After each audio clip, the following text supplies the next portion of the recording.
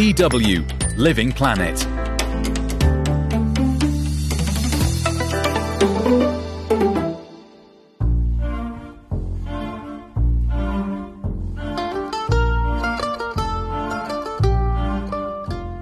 If there's one thing Europe is famous for, it's old cities. Cobblestone streets, historical architecture, water fountains, manicured botanical gardens, fancy bridges, and all those bloody monuments. Think about it. People travel from all over the world to experience the old grandeur of Paris, Rome, London, Lisbon. As beautiful as they are, though, many of Europe's cities were not built for this new era. Across the world, Europe and beyond, cities are facing a future-proofing challenge. How can they hold more people, less heat, and stay afloat as global temperatures rise? More than half the world's population currently lives in cities, and about 68% of us will by 2050. So it's kind of important that we figure this out. Today on Living Planet, we're visiting a few cities that are trying a few different things out. Paris, Venice, and Rotterdam. I'm Charlie Shield.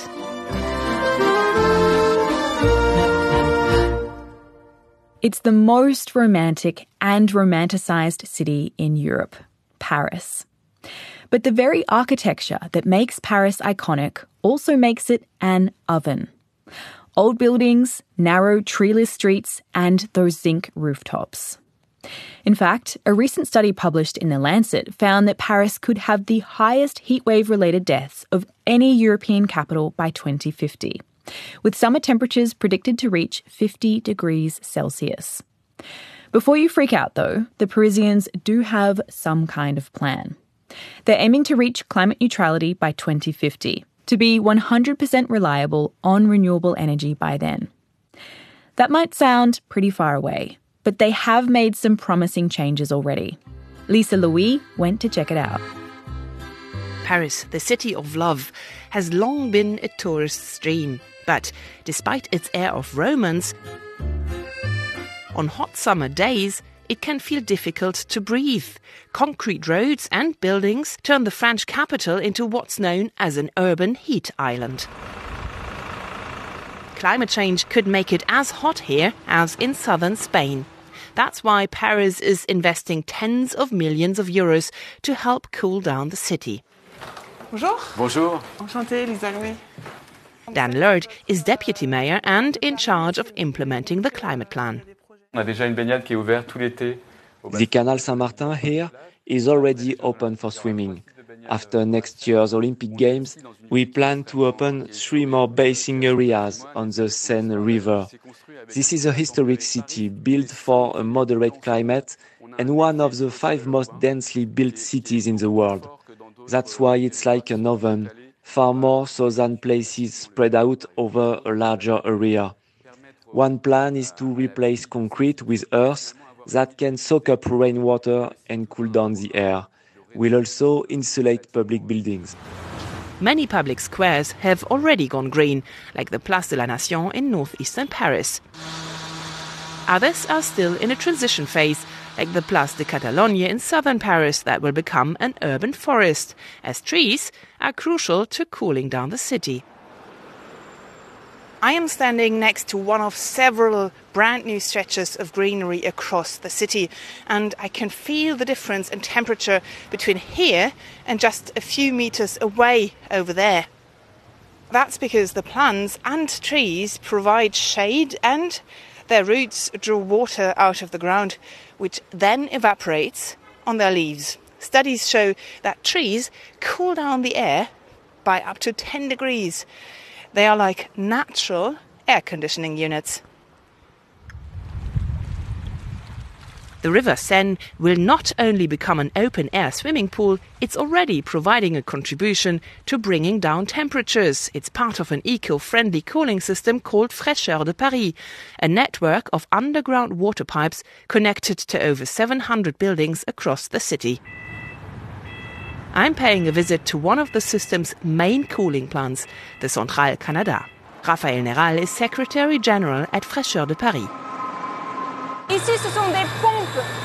These pumps push ice-cold water through the system. The water is cooled by refrigeration units, which heat up in the process. That heat will be dissipated into the Seine. Its water flows through a secondary circuit. This system consumes half as much electricity as a conventional air conditioning unit. What's more, that electricity comes entirely from renewable energy. The network today has 90 kilometers of pipes, and the company plans to triple that over the coming 20 years. Paris was the first city in Europe to adopt such an underground cooling network. Now, other municipalities are increasingly getting interested. Many city officials have come to visit us, especially from Northern Europe, to see how such a system works. It might seem a bit paradoxical since it's not so hot here in the north, but southern cities have been dealing with the heat for a while and have been adapting to it. Fraîcheur de Paris is already helping to cool places like the Louvre Museum and Paris City Hall. But air conditioning systems that use river water can't be endlessly extended, says Morgane Colombert. She's the head of studies at Paris-based think tank Efficacity and an expert on urban climate adaptation. Systems like Fraîcheur de Paris warm up the river water, and that's only safe up to a certain threshold to protect the local biodiversity. So these systems can't cool down an entire city. We have to choose the buildings we'll cool down with them. In the future, Fraîcheur de Paris will also be connected to schools. Some of them are already enjoying the benefits of greener streets and pedestrian zones. And across the city, cars are increasingly sharing the streets with bicycles. You can already cycle almost all over Paris on large bike highways like this one. And the city will add another 55 kilometers of bike boulevards over the next 3 years. But not everybody is happy with the bicycle boon, which is leading to more traffic jams in busy areas. That's why planners need to take the concerns and needs of local communities into account, says climate expert Morgane Colombert. We need to make sure such plans are accepted, involve local people and explain the initiatives.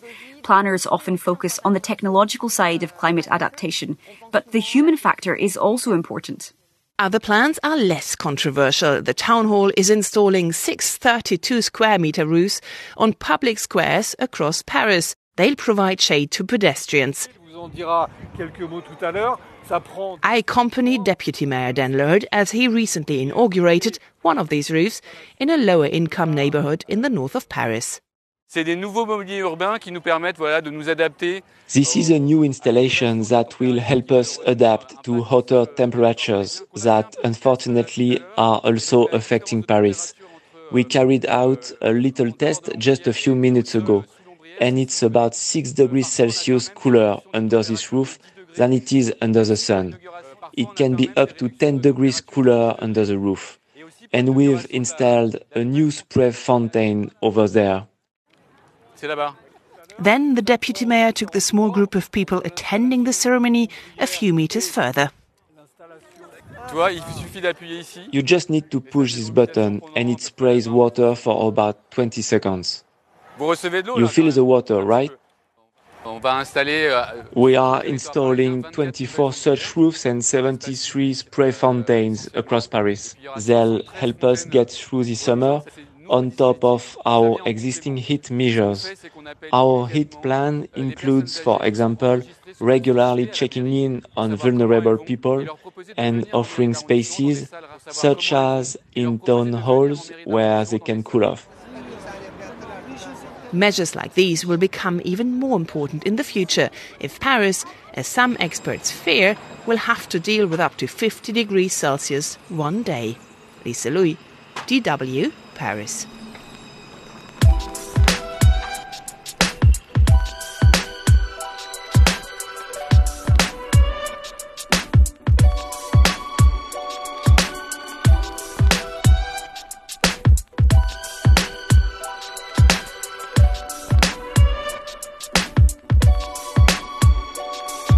Décor fade. Il se balade d'humeur exécrable, arbore un vulgaire sourire de façade. Les pieds traînent, souillés, mouillés, son humeur se dégrade. À la vue de l'état des rues, des trottoirs crades, il voit des zombies sombrer, inévitable noyade. Vent pollué, broyé, l'époque est malade. Dans ses oreilles coule le jazz, des bulles de black sad, écriture limonade, poésie, un bras maussade.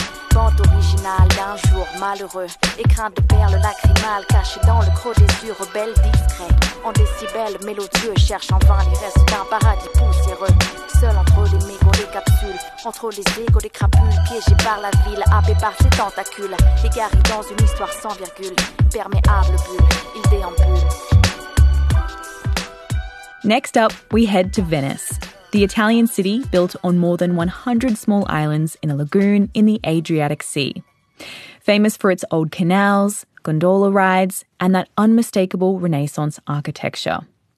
A city facing some huge challenges, from the triple threat of over-tourism, never-ending construction, and sea level rise. So, what are they going to do about it? Giada Santana has more. If, from the arched windows of the San Marco Belfry, you saw a man on a tiny motorboat speeding towards the horizon, you probably would not be able to recognize him. Sebastiano Bergamaschi, 24, is covered from head to toe by a black scarf and a heavy, dark jacket. Only his eyes move and flicker while the cold wind pushes against his face. Bergamaschi is one of the founders of Fridays for Future Venice.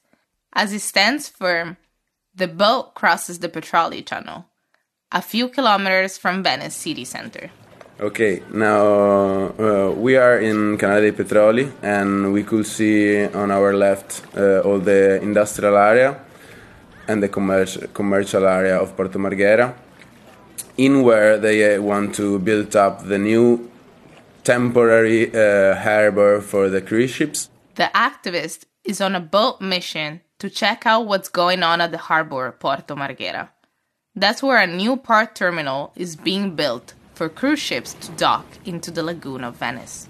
The whole city is against the development of the port, but the problem is that the people that agree with this development are the economic powerhouse of Venice. That's Sebastiano's comrade, Ruggero Tallon, a spokesperson for the No Big Ships Committee. Like the majority of the city residents, Ruggero and Sebastiano have a nearly religious attachment to the city, which they consider to be a unique masterpiece.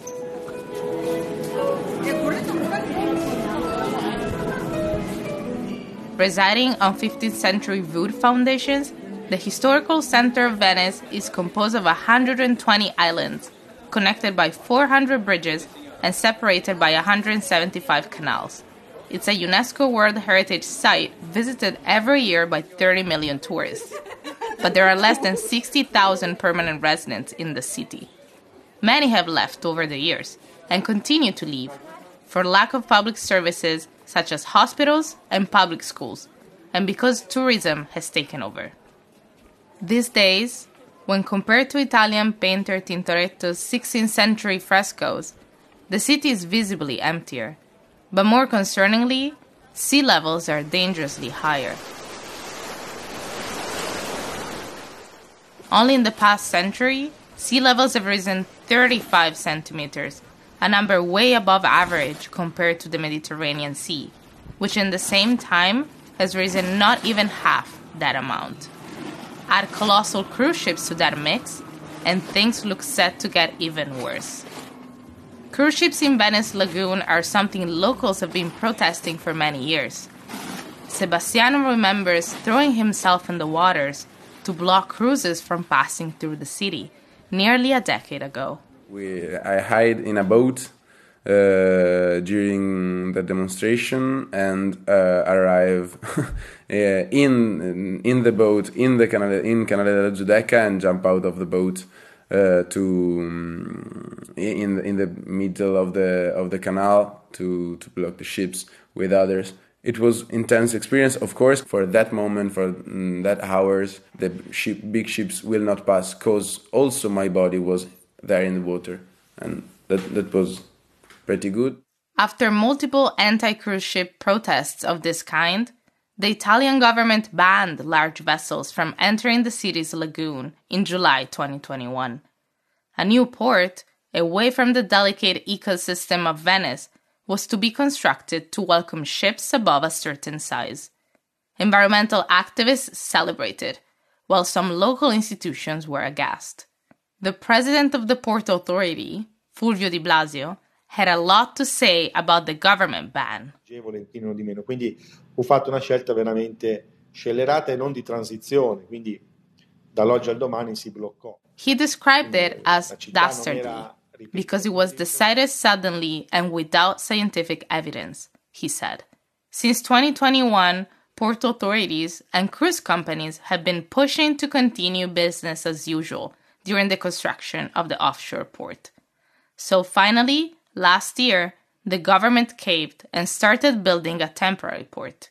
Cruises will be able to still dock inside the lagoon, thanks to 5 different moorings scattered throughout the area.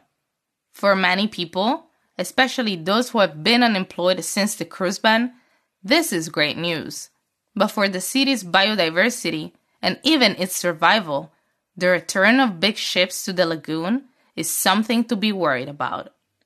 Luca Zaggia, a senior researcher in the field of geosciences, explains why. In the past decades, the size and the number of vessels increased, especially the size, because to be competitive, the maritime companies increased the size of the ships. So it displaces a lot of water, and this movement of water has big consequences for the stability of the shores and also of the tidal flats next to the channel. Small and mid-sized boats are also damaging the ecosystem. All these small vessels are totally uncontrolled. In the Lagoon of Venice, we have a lot of small vessels moving, and most of them are not even made for navigation in the lagoon. So they displace water and they create a lot of secondary waves, and they are quite dangerous for the morphology and especially also for the monuments, for the city. Monuments like San Marco's Church, which, as of last year, is protected behind glass barriers that activate every time water inundates San Marco Square. In 2022, the area was underwater for more than 260 hours.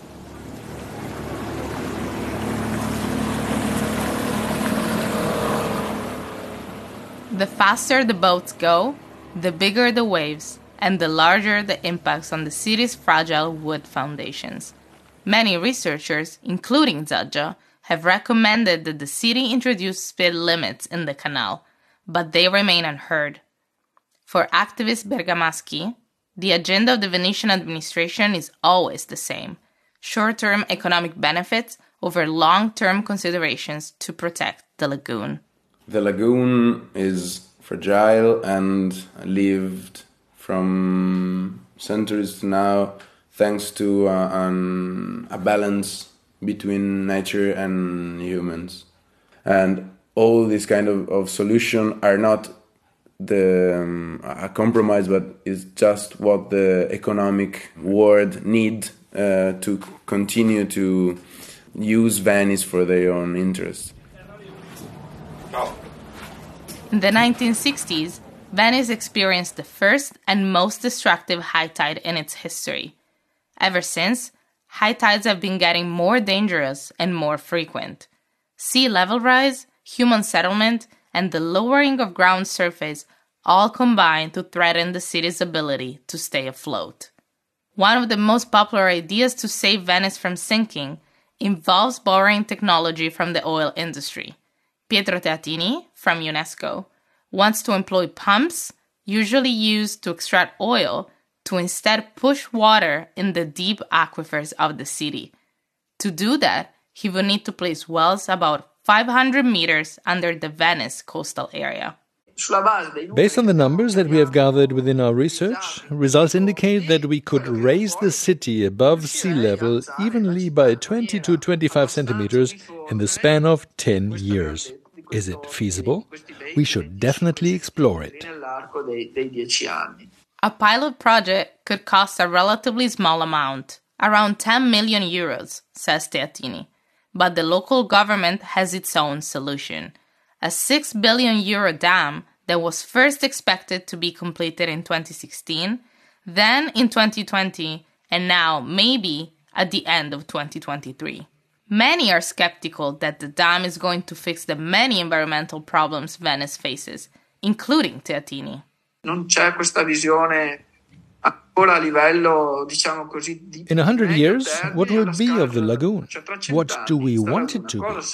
There's absolutely no medium to long-term vision of this kind, not in the slightest. Nel modo più assoluto.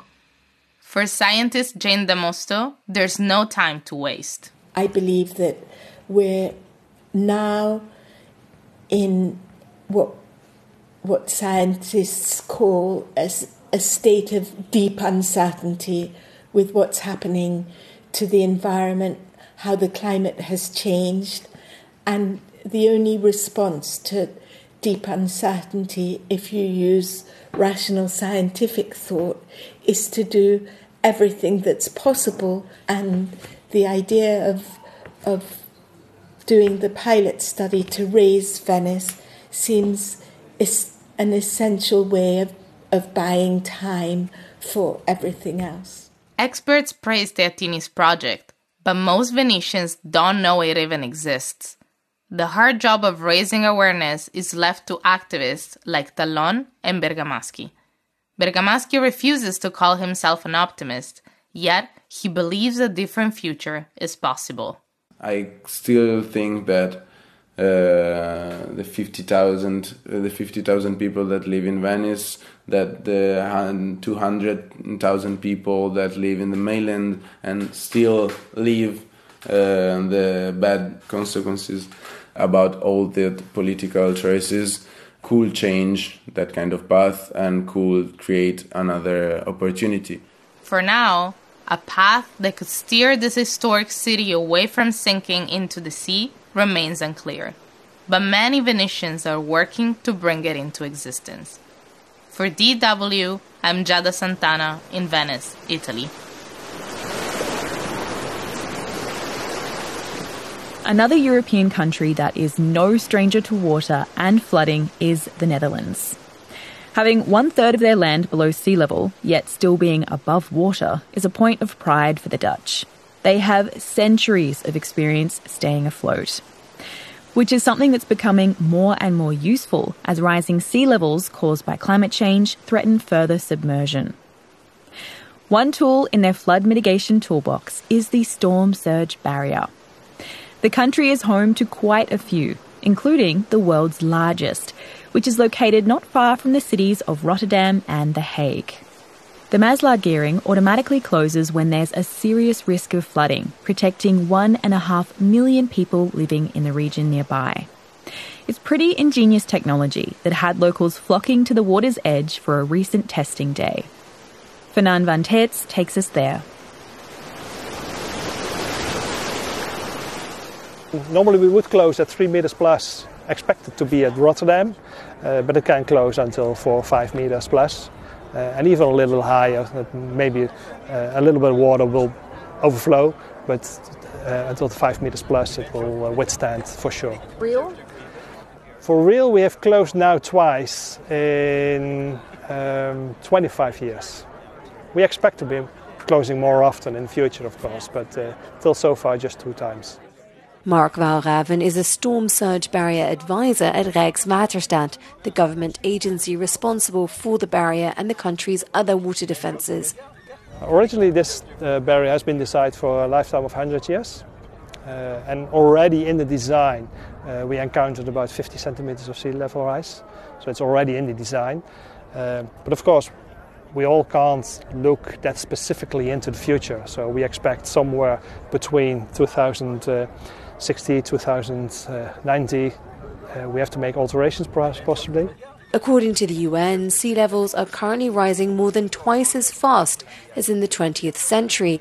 We sometimes face challenges regarding maintenance, so with sea level rise or changes in storm patterns, we sometimes have to stop our maintenance a little earlier. So we're already discovering how to deal with that.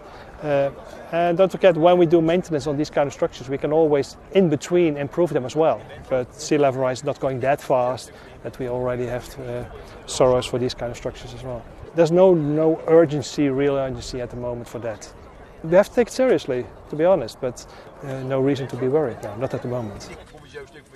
2 white steel gates, both as tall as the Eiffel Tower, float across the water to meet in the middle and sink to the bottom.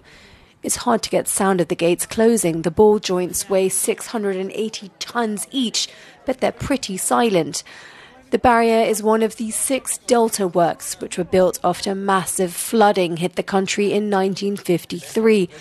Almost a quarter of the Netherlands is located below sea level. Madeline has come to watch with her daughter. Just look at the current over there. You can see the barrier sinking and the current that it creates. I think it's an amazing piece of technology. Just the ball joint, when you understand how big it is, how much force it carries, it's fantastic. Most of the onlookers say they feel safe knowing that the barrier is there. We got used to the idea that we'll always think of something. Well, if we can think of something like this, then we can also deal with another half metre or an extra 1.5 metres, right? Local entrepreneurs also see innovation as the way to deal with rising sea levels. Minke van Wingerden en we zijn hier bij de Floating Farm. Minke van Wingerden is the co-founder of Floating Farm, the first of its kind in the world. 40 cows are kept on this large barge in the port of Rotterdam. Most are lazily chewing their feed. A couple saunter down the bridge towards a small patch of grass on land to graze. The milk they produce is processed below deck. An on-site shop sells milk, yogurt and cheese. Hurricane Sandy 2012 in New York. Hurricane Sandy was the reason we started. Back then, we saw that after 2 days, there was no more fresh food available because the provision of food in a city relies heavily on logistics. And if something floods, there are no more logistics. So we had the idea that if you build in a climate-adaptive way, meaning you move up and down with the tide on the water, you're less reliant on logistics. Large cities are often in deltas, which have to deal with high or low tides. And this is a solution which allows you to produce food no matter what the water level is. The techniques learned here are spreading. There's been interest in floating farms as far afield as Bangladesh, Singapore and Dubai. As sea levels continue to rise across the world, the Dutch are hoping to show others how to adapt rather than fight the rising tide. This is Fernand van Tetz, DW at the Maasland Barrier.